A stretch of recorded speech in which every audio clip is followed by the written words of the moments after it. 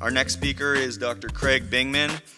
Many of you heard from Craig at the banquet dinner, so I'll keep this introduction relatively brief. But Craig has been absolutely instrumental in developing our understanding of the chemical processes that underlie essentially every aspect of our hobby. He's been an early pioneer, and he's also the 2019 Masno Award winner. Please welcome Dr. Craig Bingman. Today, he's going to be speaking about, well, some stuff he wants to talk about. So give him a round of applause, please.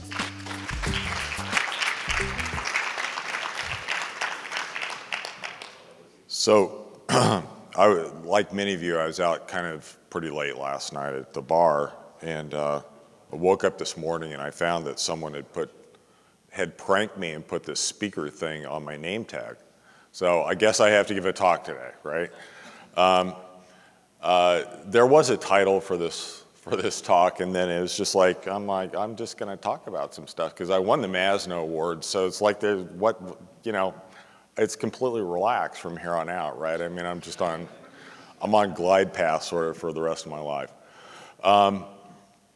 So thank everyone involved with the conference and with the nomination and selection process for the Masno Award. As you know, I did win a major award last night. It didn't actually look like that, though. I thank Joe for this photograph from last night. And as you can see, I couldn't see. I was completely blinded. It was really bright up there. Sort of unnecessary roughness there with the lights. But there's some awards that I'm probably even more proud of than that. So you may know that I have a nearly 3-year-old son, and it's been very interesting for me to have Kai. And this vacation, there's always like a new revelation every day. So the revelation of this vacation was that I'm now the dad who has to win prizes at carnival things so my kid can get like a stuffed toy, right? So I'm not sure if this is going to play or not, but it turns out that I did it, right? So yeah, thanks. Thank you very much. The Masno Award was nice, but this is really the prize right here. So I was thinking about what I was going to talk about. And there's a lot of things that I could talk about. I thought about doing like a timeline thing, right? So I was gonna start out with the Big Bang, and the talk might go on like 1,000,000 years or something. That didn't seem very good. But there were some like really significant events in the history of the Earth that I might have highlighted. One of which was the oxygenation of the planet in the primordial ocean. There's about as much iron dissolved in it as there is sodium in seawater today. So if you're wondering why life requires iron, it's because there was a lot of iron around in the beginning of when biochemistry was established. Not so much now because of oxygen, right? And there are these huge banded formations of iron in various places of the world. They're commercially valuable iron ore deposits as well. So that was a big deal, but I decided I wasn't going to talk about that. I could have talked about stromatolites and the billion-year-old association between calcification and photosynthesis. And this is actually in the Bahamas, and these guys are probably just getting absolutely slagged right now. So, but they have been around 1 billion years, and I'm thinking they're probably going to make it, right? These are limestone formations that are formed by cyanobacteria on the surface, and they sort of disproportionate bicarbonate, and they like make some calcium carbonate. They generate some CO2. And this is the same trick basically that corals play today. But I decided I wasn't going to talk about that either. So one thing that I do want to talk about is my personal arc through the hobby, and this talk will basically cover, the aquarium hobby according to, as told by Craig Bingman. And in the beginning of my like really serious dive into the hobby, There were Martin Moe's books, and they, as I mentioned last night, they were extraordinarily important to me, and I can't thank Martin enough for, I just cannot imagine actually the aquarium hobby without Martin having the foundational role that he played in our hobby. So in the 1990s, don't read this. I'm just sort of going to gloss over this. So the internet was starting, and there were these things called Usenet newsgroups. And I was a graduate student, and I was finishing up, and I started reading, and I noticed that there were some groups about aquariums out there. I was like, wow, this is pretty cool. And in fact, there was some people talking about reef aquariums.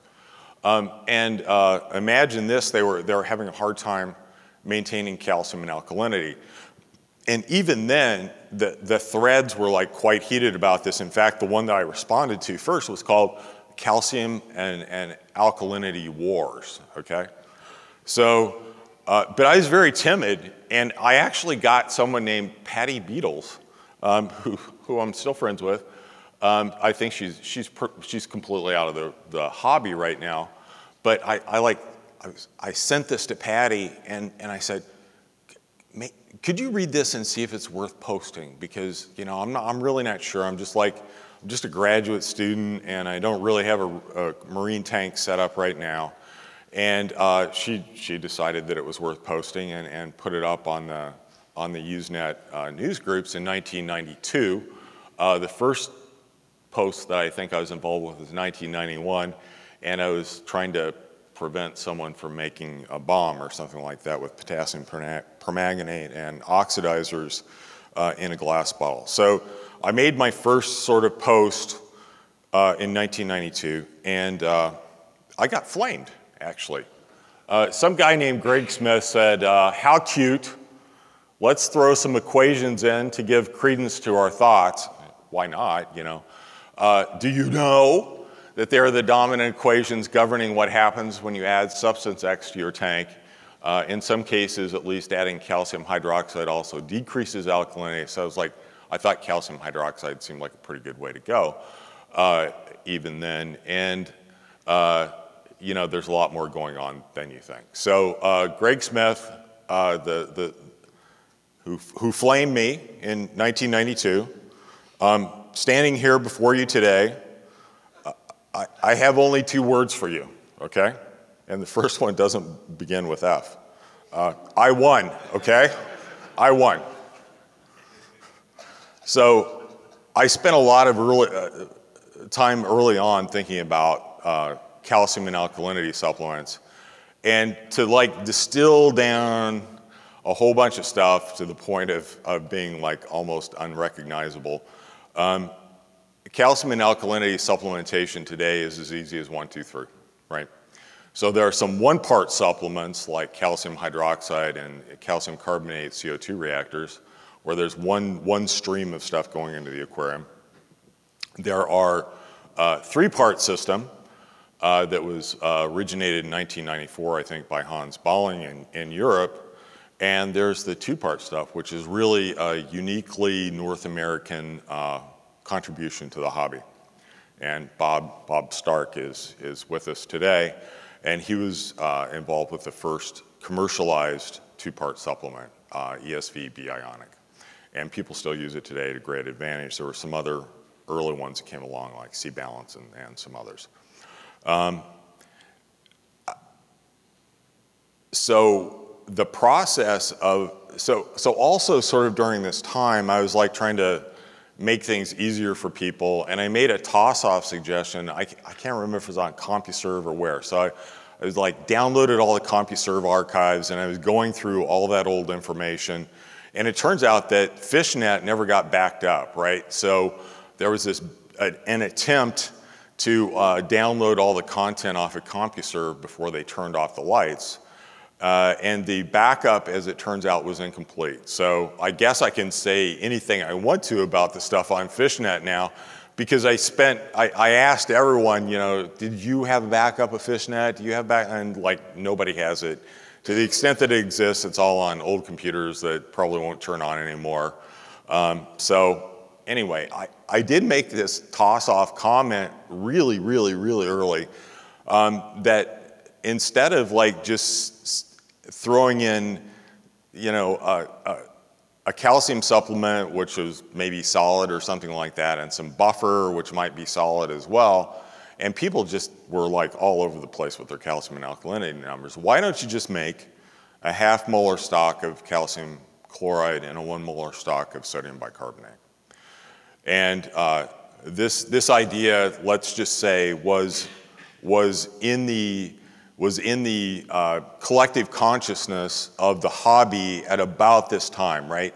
And it is through these discussions and these very early products that all of the liquid ionic rational fractional proportion products sprung. So this is where they started, and you know, I give Bob really a lot of credit for being first on the board with B Ionic. We were both in Brooklyn at the time, right? And we were buds. We went to the same aquarium society meetings and hung out with the same people. And these are some of those people, okay? So people, we didn't call ourselves this, but people did call us the New York City or Brooklyn Reef Mafia, and I don't know why. But these guys are Tony Vargas and Terry Siegel, Greg Scheimer, and Doug Robbins. And all four are really dear, were really dear friends of mine. A sad thing about winning the award, like really a long time after I did the work, is that not all of my friends can be here. Both Greg and Doug passed away some time ago. So I'm really sad that they can't, that they are no longer part of my life and that they can't be here today. I would have really enjoyed that. So, so I talked about some stuff that was going on in the early 90s, and then there was what I think was really sort of like the singularity in the reef aquarium hobby, and the focal point through which a lot of people got involved and could get involved with the reef hobby was the Reef Aquarium Volume 1. So Julian and Charles did a really excellent job with this, and I think that they made reef keeping accessible. And then there was like this accelerated period throughout the 90s where I would argue that we basically developed a toolkit for success that everyone is using today. It's baked into the design of all the the plug and play sort of aquarium systems that you get. It's in all the chemical supplements, right? So, you know, you are, whether you know it or not, when you grab all this stuff off, basically it was worked out somewhere in the mid-1990s. Rich has a secret home lab, and I want you to know that there was a secret home lab in my apartment in New York City. I painted a door, blank door, with epoxy paint so that it would be a little bit more resistant to the chemicals that I was using. And I had it on, you know, 2 filing cabinets, and that was literally my bench where I did a lot of the work for the Aquarium Frontiers articles that I later published. And these are actually some, I also didn't own a camera back then, which is too bad. And I remember that I snapped these images, and they're really poor, with a webcam that was attached to my computer. Well, my bench was right behind it, so I could kind of like aim it and take these pictures. So my first articles were in 1995, and for the Aquarium Frontiers. And I had to make my life more difficult than it should have been, so I wrote not 1 but 2 articles.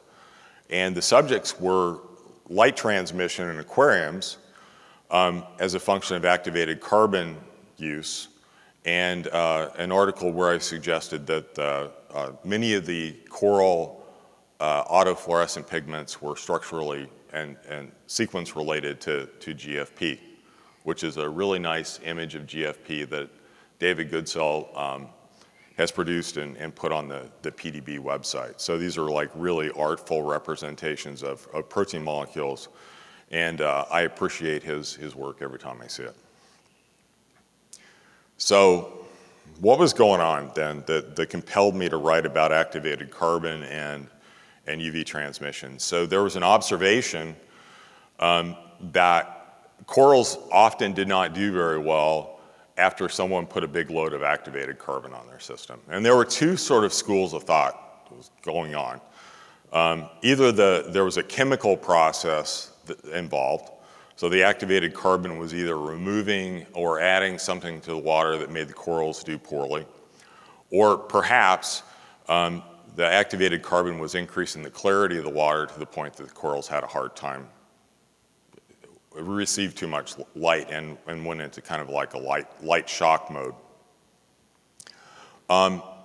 What wasn't apparent was the magnitude of any sort of light effect that was occurring in the aquarium. In those days, we could actually tell that our water was a little bit yellow because we used sort of more of a daylight color spectrum. I don't know how people today with these super blue LEDs even know if their water's yellow or not, because it's just blue all the time, right? So you may be having some of these problems and not realize it. So I think it's probably worth going through this again today, just because people's ability to perceive what may be happening with the system is a little bit impaired at this point. So this is a graph that I made. I collected water samples as a function of time during this activated carbon treatment, and I used a dual beam spectrophotometer to measure light absorbance through the samples. And this was where the system started out. This is my little 20-gallon tank at the time. And the water was kind of yellow. What's really remarkable is that, you know, in an aquarium, if it were a meter deep, there would be less than 10% transmission of 400 nanometer light over a path length of a meter. So that's like 90% of it's being absorbed before it goes that far. That's kind of like a fairly big effect. In the near UV, the decrease in transmission or the absorbance of the water was colossal. And in wavelengths that might be plausibly created and escaped from metal halide fixtures, there was a 100-fold or 1,000-fold attenuation of the light because of the organic compounds dissolved in the water. So this is what the situation looked like as a function of time as I added the carbon. And as you can see, these transmission isotherms are shifting down. More and more light is making it deeper and deeper into the aquarium as time goes on. This is at 4 days into the time course and at around 100 hours, so close to 4 days. The water got a lot more clear, and these are the transmittance ratios in the system. So it's like transmission at around 100 hours versus when I started. The ratio of those two numbers is indicated here. And you can see that, again, around the 400 nanometer range, there's changes in transmission of 10, maybe 30-fold. And in the UV, again, the absorbance, the increase in transmittance was absolutely colossal. It was really hard to do these sorts of measurements. It required a lab-grade spec. So what I wanted to do was make a correlation with something that people probably could measure, which was APHA color units. And there were colorimetric tests for those. There was a Lamotte test and a Hawk test for measuring APHA color. But now there's a fair number of people who have like Hawk colorimeters, like DR 890s or 900s. And this is one of the programs that's on your colorimeter. And you don't have to use any reagents to do it. You know, you're just measuring transmittance through your water sample versus a pure water blank. So this was published in Aquarium Frontiers. There's a correlation. I correlated the number of APHA color units that I observed versus what the spectrum looked like. So you can kind of see where you're at on these graphs if you can go back and run down that article, if anyone wants this graph, I can send it to you. It's published. So that's an interesting thing that people can do now. And I also saw on the trade show that there are spectrometers actually that people can put in their aquariums now, and they could actually perceive a change in the different parts of the spectrum as they're doing something like an activated carbon treatment on their aquarium. So these are measurements that were really hard to do when I wrote these articles, but have actually now percolated up to the point where people can also follow along with things that you can just buy off the shelf in the hobby. So that's pretty cool. In my history, I've always tried to make chemistry more accessible to people and have taken some pains to try to explain what's going on. This is a slide from a talk that I gave showing the difference between colorimetric assays and titration assays. So I hope I was somewhat successful in that endeavor. One of the things that I'm probably most proud of was a kind of a quantitative model for calcification in aquariums. And this is a photograph of Marlon Atkinson. And Marlon got involved with the reef aquarium hobby for a while, again in the 90s. He was a professor at the University of Hawaii, and we were talking back and forth. And he was looking at some bigger systems. He was actually working on Biosphere 2. And I was looking at a bunch of aquariums that hobbyists had. And there was some literature on how fast coral reefs calcify out there. And there was a kind of this hypothesis emerged that coral reefs, our captive reefs, might calcify as rapidly as reefs in the wild. So how quick is that? It may surprise you that, or maybe not, that corals in your system or corals in the wild are capable of laying down between 10 and 20 kilograms of calcium carbonate per square meter per year. That's a lot of calcium carbonate. That's fast enough that the corals are going to can rip out in a completely packed top light, top water motion, SPS confluent aquarium, basically all of the carbonate alkalinity out of the water in the course of a single day. All right, so it's really fast, and this is why people had struggled with it so much. But again, with dosing pumps and all the cool supplements, calcium reactors, the technology to meet that really quick demand is satisfied today. So I wrote an article in Aquarium Frontiers and gathered some system data in 1998 from a bunch of people who were my friends and willing to share system details with me. And I made predictions with this quantitative model for calcification in aquariums and compared that with the actual observed rate in terms of how much calcium and alkalinity that they were adding to their systems. And the prediction is in blue and the observed rates are in red. And what you can see is that the prediction is basically within a factor of 2 of the observed values. So this is interesting because it gives you some system design criteria and guidelines to follow. So if you don't want to work too hard on calcium and alkalinity, don't load your tank completely up with coral, put some negative space in there, give the fish some room to swim. It still looks pretty, and you're going to have a lot easier time holding on to the system. And if you do that top light, top flow, sticks everywhere sort of system, you better brace yourself for impact, right? So this is how things looked in 1998 in the hobby. It looked like things were, our hypothesis was basically validated. And you know, this 10-4-0 model is like averaged over all water temperatures and conditions in the wild, right? And these aquariums are all running at different temperatures and have different light flow in them. So the really ballpark numbers.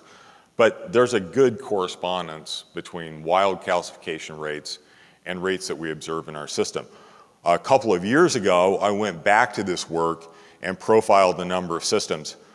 I asked Rich for data, but he didn't give it to me, and neither did Joe, and I want everyone to remember that.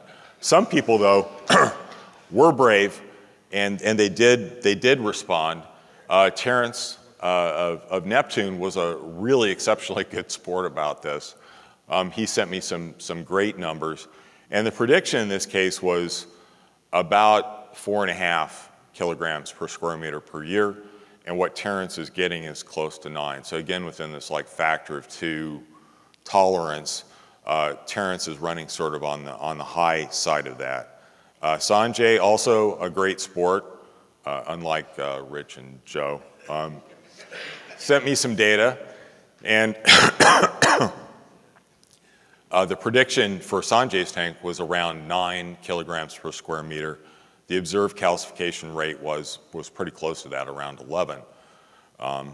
Randy Donowitz, another great guy, truly great guy, who was really brave and sent me data. I don't know if they were afraid or what was going on. But anyway, Randy was super brave and sent me data. And in the case of Randy's system, the numbers match almost exactly, right? So a few more, MetroCat sent me some numbers. The modeled rate was a little bit higher than observed, but again within 50% for her tank. Chris Roberts sent me some numbers. Again, a really excellent quantitative agreement between the prediction and the observed values. Predicted 5, observed 5.1 kilograms per square meter per year. Jason Langer had a system that was, again, within about a factor of 2 of prediction. So I thought that it would be around 5, and he's getting a little bit over 2. So I would suggest to you then, based on the numbers in 1998 and the work that I did a couple of years ago, that in the 1990s, we had, at least some individuals, had attained the ability to make corals grow at a rate that was just limited by the intrinsic biology of the animals, right? So we were doing as well as we could possibly do at growing corals at this very early time in the hobby. I think that what's happened really in subsequent years is that the toolkit has become more widely disseminated. The tech hardware is a lot better and more accessible. It's easier to make a good choice as to how to make the technical equipment to put into your aquarium today than it was then. I didn't just care about calcium and alkalinity though, and this is going to be a little bit small, but people have asked me. I've been talking about this for a while, and this is the original correspondence that I had with Randy Reed and I'll tell you what this is. But I wanted to prove that this actually happened because some people at Reed Mariculture wanted to see it. So here it is, guys.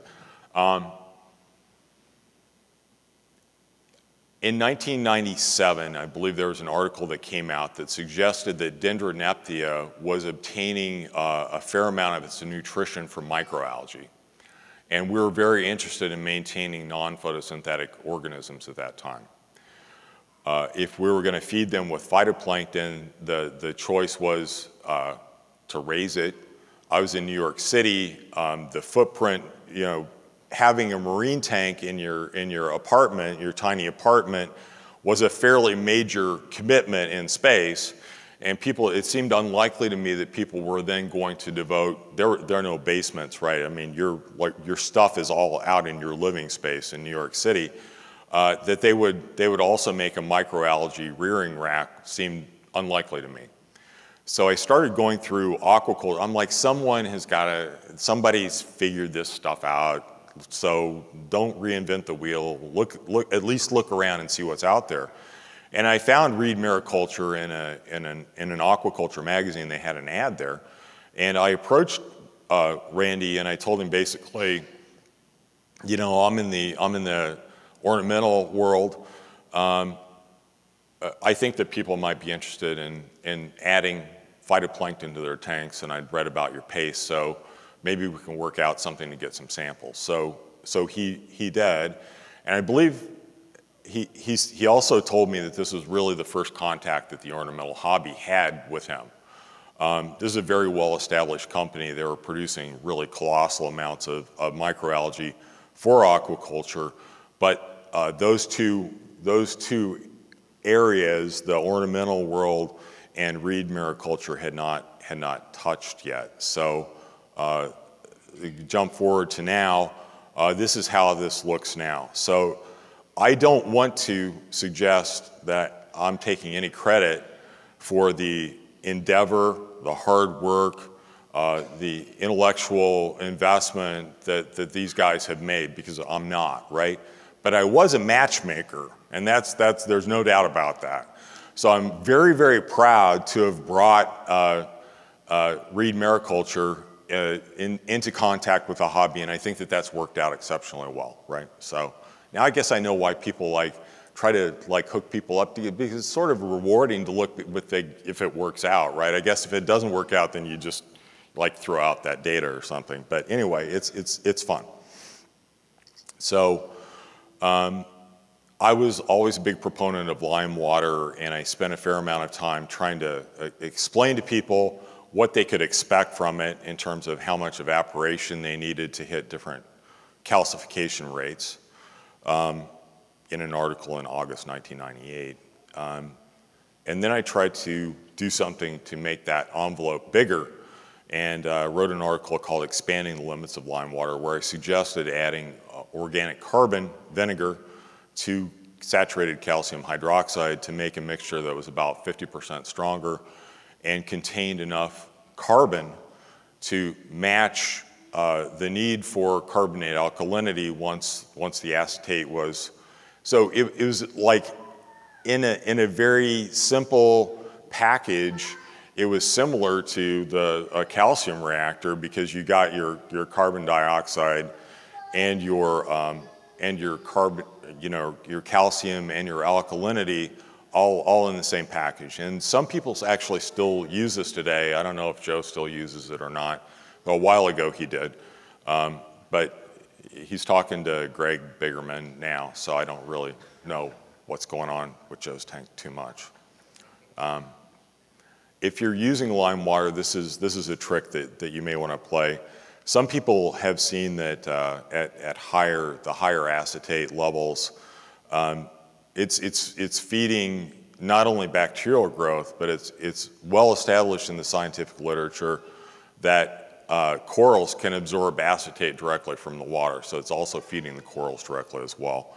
But you can get some cyanoblooms and maybe some sand clumping as well at high acetate. And here comes Kai. I wrote an article about making your own pH buffer standard solutions. And again, I think this one's sort of lost in the sands of time. But if you've got 20 mule team borax in your laundry room, you have a high pH standard. And the nice thing about this is that you only have to be really approximately horseshoes close with the amount that you put in there, because the pH is really insensitive to the borax concentration. Borax is an interesting substance in that it has both a mixture of acid and conjugate base in it in equal molar proportions. So you don't have to mix two things together to make a buffer. It has this intrinsic, very well-defined pH just built into basically the crystal structure of borax. And the pH of the standard solution that you get is pH 9.18. So it's I think it's a half a teaspoon per pint if you want to use English measurements. Gets you really close to the NIST standard borate solution. This is actually a primary pH standard, guys. So this is really a really very good high pH standard that you can make. And if I don't know if people know this or not, but the different pH buffer solutions, if you get them in bottles, the high pH one is the one that goes off the fastest because it absorbs carbon dioxide from the atmosphere. So it's really super handy to be able to grab some RODI water, throw some borax in, and have a really good pH check. I wrote a fair number of articles about the halides, and this sort of element by element discussion of aquarium chemistry was picked up by Randy Holmes Farley quite successfully. But I did write 3 element-focused articles on fluoride, bromide, and iodide. There's an old observation that I really need to get back to, and that was I did some work with fluoride, and Randy and Doug were the people, I guess, who were like brave enough for me to actually add some fluoride to their systems. And it turns out that the half-life of fluoride in an aquarium is only like 3 or 4 days. So it goes away really, really super fast. I think there's something important happening here. I don't know that it's going to have a direct implication on coral calcification or anything like that. I think that it may have something to do with what happens to phosphate in our system. So at some point I'd like to come back to that. Sort of winding down some of the work that I did in the past. I did a bunch of simulations of what happens when you use different calcium and alkalinity maintenance systems. And these were simulations that were done incorporating both water changes and using calcium chloride and sodium bicarbonate or sodium carbonate as it doesn't make any difference, the outcome, as the alkalinity source. So this is a 2 kilogram per square meter per year, like 10 to 20% stony coral cover aquarium. So not a lot of coral. And one thing that I note is that although things look really dire if you don't do any water changes, there's a large change in there's a large depletion in everything except for sodium and chloride ion. There's also a fair amount of salt buildup too, that you have to bail salt out of the system. If you're doing a 25% monthly water exchange, this is a perfectly acceptable way to maintain calcium and alkalinity. There's really very little ionic shift, but you have to do the water changes, right? So things look worse earlier for systems with more coral in them, and even worse once you're up to around 100% coral cover, and they look like really, really bad if you got like a really intense system. So things are really going to die if you don't do water changes, if you're just bailing out salt in an aquarium that's full of stony coral. So this is not really a viable way of maintaining calcium and alkalinity for a lot of the systems that people aspire to. And even with fairly intense water changes, more than a lot of people do, there's a substantial depletion in everything except for sodium and chloride in the water. So this is an undesirable situation. I want to make one sort of like comment here, and it's important when you're getting advice from people to understand what kind of system they have, what kind of system that you have, and make sure that it's likely to translate. Because, you know, the guy who sets up an aquarium with like 10% coral cover, and he's telling you how things are going, this is over a 5-year period, right? He's telling you it's been up for like 6 months, a year, and he's telling you everything's fine. I'm just using calcium chloride and sodium bicarbonate. It's cool. Everything's good. Everything's growing really great. But you're the guy who has like, you know, a tank full of really rapidly growing coral and a lot of light. Your mileage is varying a lot from that other person. So always keep that in mind. You know, there are things that are universal in our hobby, and there are things that absolutely are not. And this is one of the cases where things really will not translate across systems with a substantial difference in the biological content. I'm sorry, one last thing. This is not much of a magnesium mystery. People have seen for a long time in their tanks when they're using some ionic supplements that the calcium goes up and the magnesium goes down. And the reason for that is that instead of this being the equation that governs calcification in the aquarium, calcium and bicarbonate makes calcium carbonate and CO2, hydrated CO2. Instead, there's a mixed carbonate that's being formed in our aquariums that has both calcium and magnesium in it. And this is not the N for stony corals is about 1 mole%, so it's very small. But N for a number of coralline algae is 50 mole%. So they're actually making dolomite in our system. And it was only a few years ago that people really figured this out and showed that this paradox that existed in the literature was people found dolomite in reef carbonates. And dolomite was thought to only occur, after the carbonates were in the earth for a really long time and a lot of heat, pressure, diagenic conditions. But they found them in very, very recent carbonates. What was going on? Well, it's because coralline algae are doing this, and this is where the magnesium is going in most of our systems. It makes calcium and alkalinity relationships more complicated because there's a third partner here that's being drawn from the systems.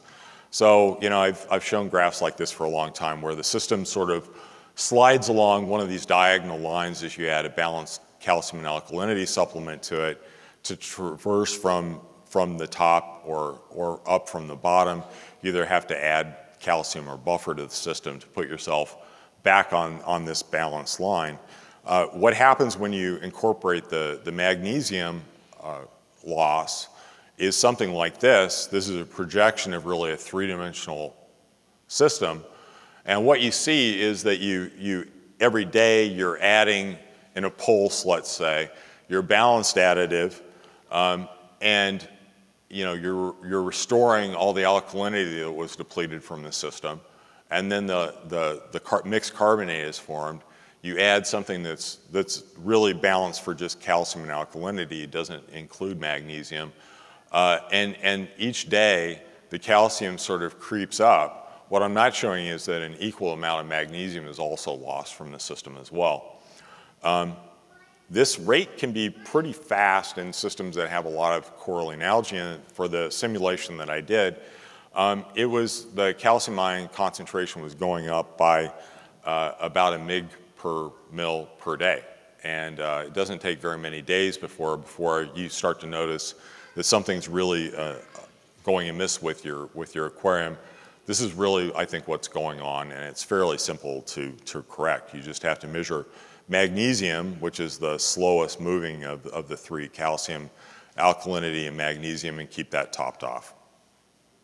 So the very, very last part of my talk, I want to spend a few minutes talking about, not myself basically, but all of you guys.